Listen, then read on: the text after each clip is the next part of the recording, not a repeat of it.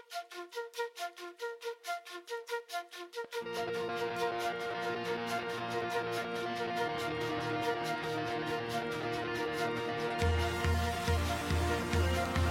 and thank you for listening to this Zajel Zero live interview.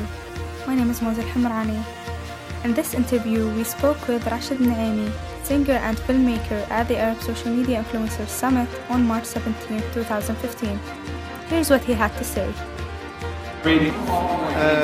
بالضبط ما قلت بالتالي اشتغلت من شغلي ان اخصص وقتي كليا قصدي تماما للسوشيال ميديا، بمعنى ان اروج عن نفسي اي سيلف براند، خاصه في مجال ان اشتغل في الفيلم ميكينج في الموسيقى، فان بمعنى ان ما اسمي يكون معروف اكثر تفتح لي فرص اكثر، بمعنى ان القى البادجيتنج اللي احتاجه للافلام، بمعنى القى لي الفرص ان اتعرف على شخصيات ممكن تخليني اتقدم في هالمجال. فوبعد من اكثر المشاريع اللي مثلا تشجعنا اني مثلا هالقمه اللي حاضرين فيها حاليا، يعني كل واحد يكون له مناطق انت اللي الحين تعرفت عليك في قرب خلينا نتقدم في اي مجال، نحاول نطلع صرنا احنا كلنا. شو الحلم ان شاء الله في المستقبل؟ الحلم غير واضح، اذا حاله او مثلا تلفزيون او مثلا راديو او جرايد، صرنا ناخذ التصوير والغناء. إذا أعطيت جواب ملخص بيكون يعني بس إنه أتقدم إلى شيء ما يمزج بين اليوتيوب. صرنا نشوف صراحة ما عندي للأسف لكن هذه من تجربة، يعني تجربتنا في الحياة، نتعلم ونستكشف هذه الأشياء. أنت توا واصل؟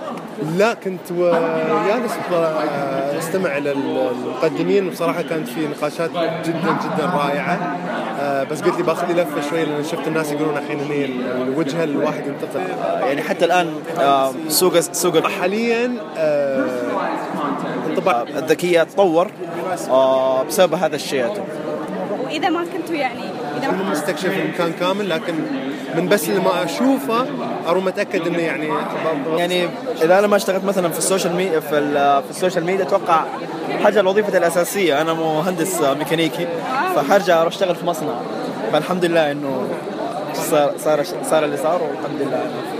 وهاي ما أظن أول مرة لكم في دبي. إحنا دائما في دبي، بس أتوقع أنا بالنسبة لي هذه أول مرة أحضر فيها هذا. شو انطباعك عنه؟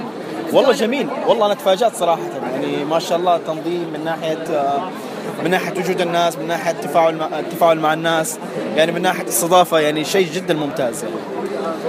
وشو خطة المستقبل؟ خطة المستقبل؟ الزوج أقعد في البيت، لا أمزح. شو اسمه ده؟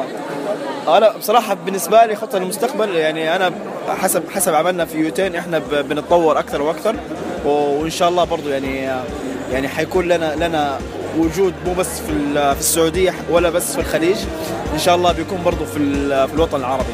إن شاء الله.